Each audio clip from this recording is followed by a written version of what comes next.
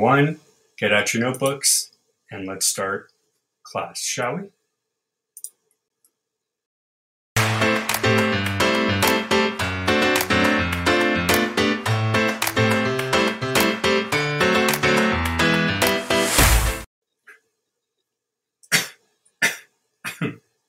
Excuse me, class. My apologies. Now, just a forewarning, it's kind of windy over here, so if we lose connection, do not worry, you'll not be penalized. You'll still get credit for the class today. But take out your folders. Let's take some notes, because it might be on the pop quiz. So today we're going to focus strictly on animal facts, something quick and easy, but also very interesting and fun. And we have two very different sets of animals we are going to talk about. So let's jump in, and our links are up on the board. So if you need to learn more or study up, go check out those there. WorldWildlife.org, WWF, one of the biggest and best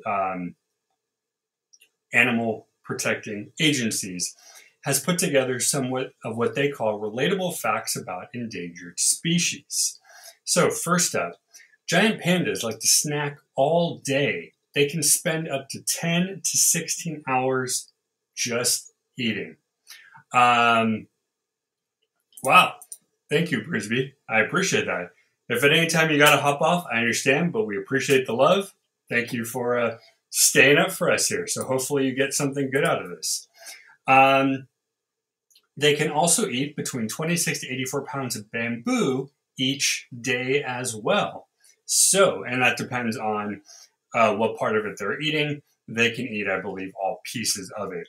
So next time you hop to the fridge to grab a snack, you're channeling your inner panda. All right, class, next tip here, or next fact here. Tigers go for dips to cool off. Tigers need access to clean water to survive because without it, they're not able to regulate their heat.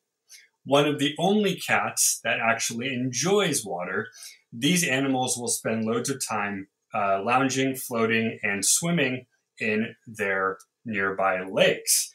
Now, if for some reason the lake might be filled with some delicious food for them, such as maybe fish or wading birds, they will pick off and grab a snack as well.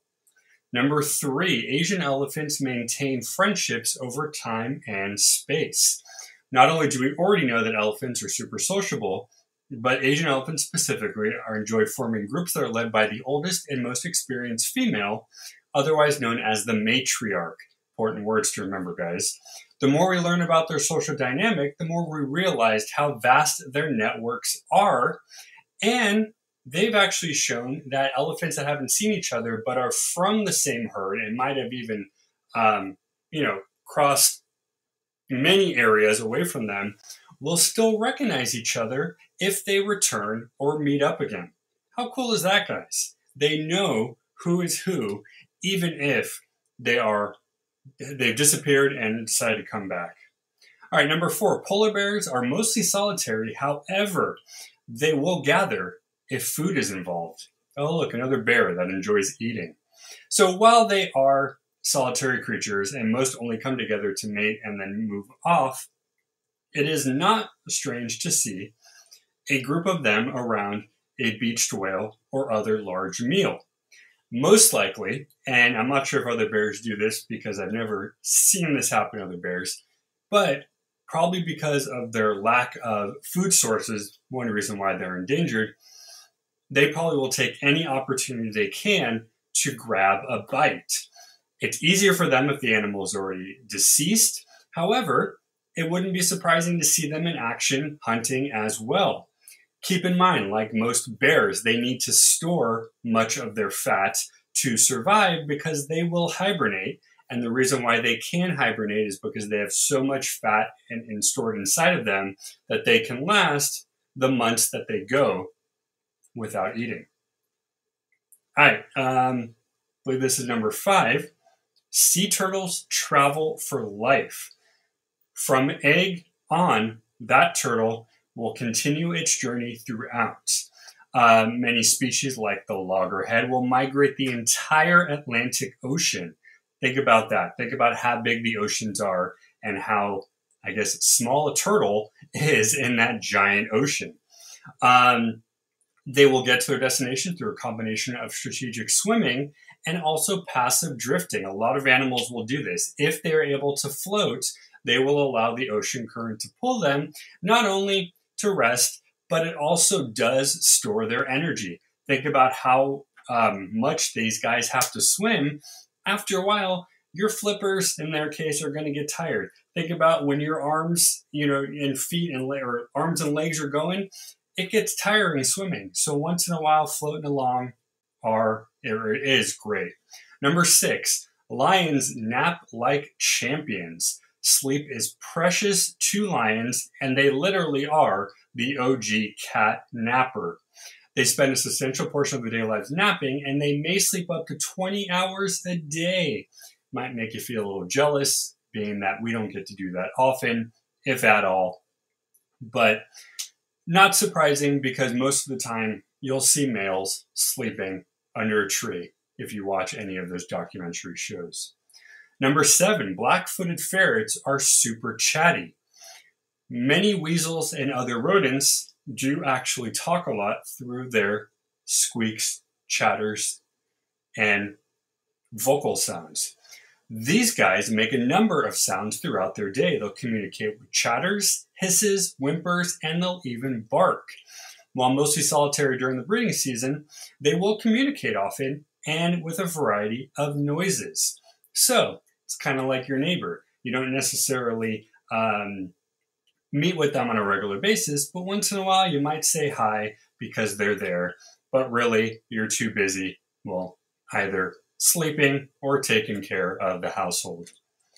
And number 8, I believe, is our last one here. Humpback whales are melodious vocalists. Who doesn't love a good song, right? Well, we know that whales actually have songs, hence the whale song, and every whale has their own. They're one of the most vocal marine mammals, and they make noise and sound to communicate. Well, that makes sense, right? These guys remind us that we are all interconnected and all important to the tapestry of life. But really, all of these animals show that. Whether it's the elephant, the panda, or even the tiny ferret, these guys are important to know and important to save. So do what you can. Recycle. Take out anything that could be dangerous to wildlife in your backyard. Do what we do. Put up some bird feeders or bird houses for the cold when they need a place to roost. You can even do bat houses. At least over here, bats are a great way to get rid of pests and other little creatures that you don't want. And you build them a little bat house, which, guys, is basically a birdhouse with a little bit bigger of a hole, so it's not that much different. You give them a place to rest in the winter when they need to. All right, class, so what'd you think? Good facts there? Good stuff so far? So remember, hope you're taking notes. You might have to know this later. Lastly, let's talk some cute farm animals. And of course, my computer decided. There we go. All right. Oh, there you go. See? They are great to have in the backyard. And as I just mentioned, they actually help get rid of those nasty little things you don't want. So the MSPCA, one of the PCAs around the country, wrote down some really interesting farm animal tips. We're moving from the wild to the farm, and you might actually learn a thing or two. So number 1, this one I thought was interesting, but I love this stuff, and I've actually learned a lot of these when I was working at the zoo a while ago. So I'm going to share the ones that are my personal favorites. Goats make great companions for other animals, such as horses, cows, and chickens. Goats are kind of like the dogs of the farm world, which is kind of funny because a lot of farms have dogs to protect their goats and their sheep and stuff. But goats are like the dogs of the farmhouse. They get along with almost everybody, and they kind of love the attention. If you've ever seen goats or been able to play with them, we now have goat yoga, if you guys have heard of that. Goats are extremely cute. Yeah, they bite, but who doesn't? But goats are something that if you do have a farm or you have an open area and you have some animals that might need some friends, get a couple goats. Number 2, sheep bleat and their newborn can actually identify their mother by their bleat. So the bleat is that ba sound that a sheep makes, and the baby knows exactly who's whose. This is something that many animals, domestic or wild, have to make sure that they meet up with the right family.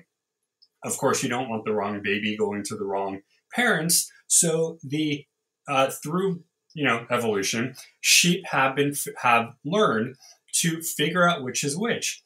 It's interesting because to us, all the bleats sound the same, obviously not to them. Going back to goats, did you know that they were the first animals to be domesticated? Many historians have found this, but if you want to go even farther back, read the Torah or the Bible. Many a times we have some of the first animals that are in the stories were goats followed by sheep. Most likely, because the goat is so vastly spread out, North America, South America, Europe, and Asia, everybody probably had their hands on a goat. The fact that it got lucky enough to be number one, cool beans. Not really sure how it exactly happened, but my guess is that it was so pronounced everywhere that, well, that's what happened. Did you know that goats are also the cleanest of animals and much more selective than other farm animals such as cows, sheep, pigs, chickens, and even dogs? They do eat many different species of plants, but do not want to eat food that has been contaminated or that has been on the ground. Hey, sounds like I want to make sure that my food has not been on the ground.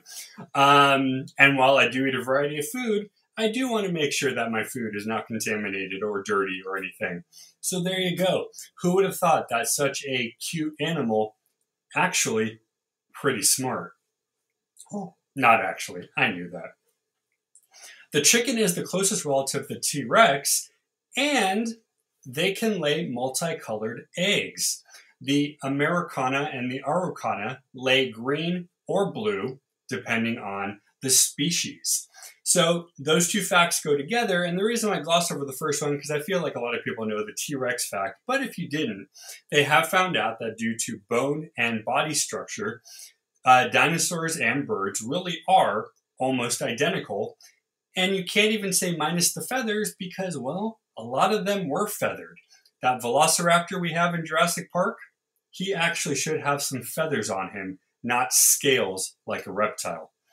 And as far as the colored eggs, many people believe it's probably the food or what the chicken is eating. However, some say it might just be an evolution thing. But either way, check it out. Look up colored chicken eggs. They are beautiful. They almost look like they are hand painted.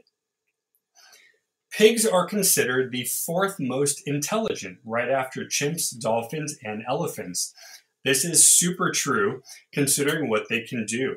Way back in the 1800s, they were used to truffle hunt. Unfortunately, they also enjoyed a good truffle like we do, so they would usually eat them, hence the reason why we moved to dogs. However, you can teach a pig almost anything you can teach a 2 to 4-year-old child. You can teach them how to dunk a basket. You can teach them numbers. You can teach them shapes. And a couple pigs actually know colors as well. Again, it's probably similarities in brain structure to what we have as they do. And they might just have an area in their brain like we have that is able to remember and focus on differences and similarities. Let's pop up a couple more here. Female ducks are called hens and male ducks are called drakes. Hens are usually used in many bird species, so that's not weird. However, drakes are interchangeably used. I believe in Old English, many a duck was called a drake, which was a misnomer. However, we now know that drake is what you call the male duck, and a duck is a duck. Let's see. Lastly, let's do one more duck one here. Duck feathers are waterproof, and that comes from a special gland near the tail that produces an oil that covers its feathers. Think about it how you would oil or how you seal a house to make sure rainwater doesn't come into your home. That's exactly what a duck has on its back. Hence the reason if you ever watched a duck in slow-mo, water literally goes right off a duck's back. Also where you get that phrase, All right, guys, thank you so much. I'm glad you guys showed up for Biology 101. For those who didn't, you're not going to get credit. But for those who did, thank you so much. I'm just kidding, though. You can watch this on replay, get your school credit. And while you're there, hit that subscribe button on YouTube and Twitch. We're also on Discord and Post. We're going to have a fun art class there today, so get your paints out. We are going to paint. Until then, have a wonderful day. Thank you for watching, and stay curious. Bye, everybody.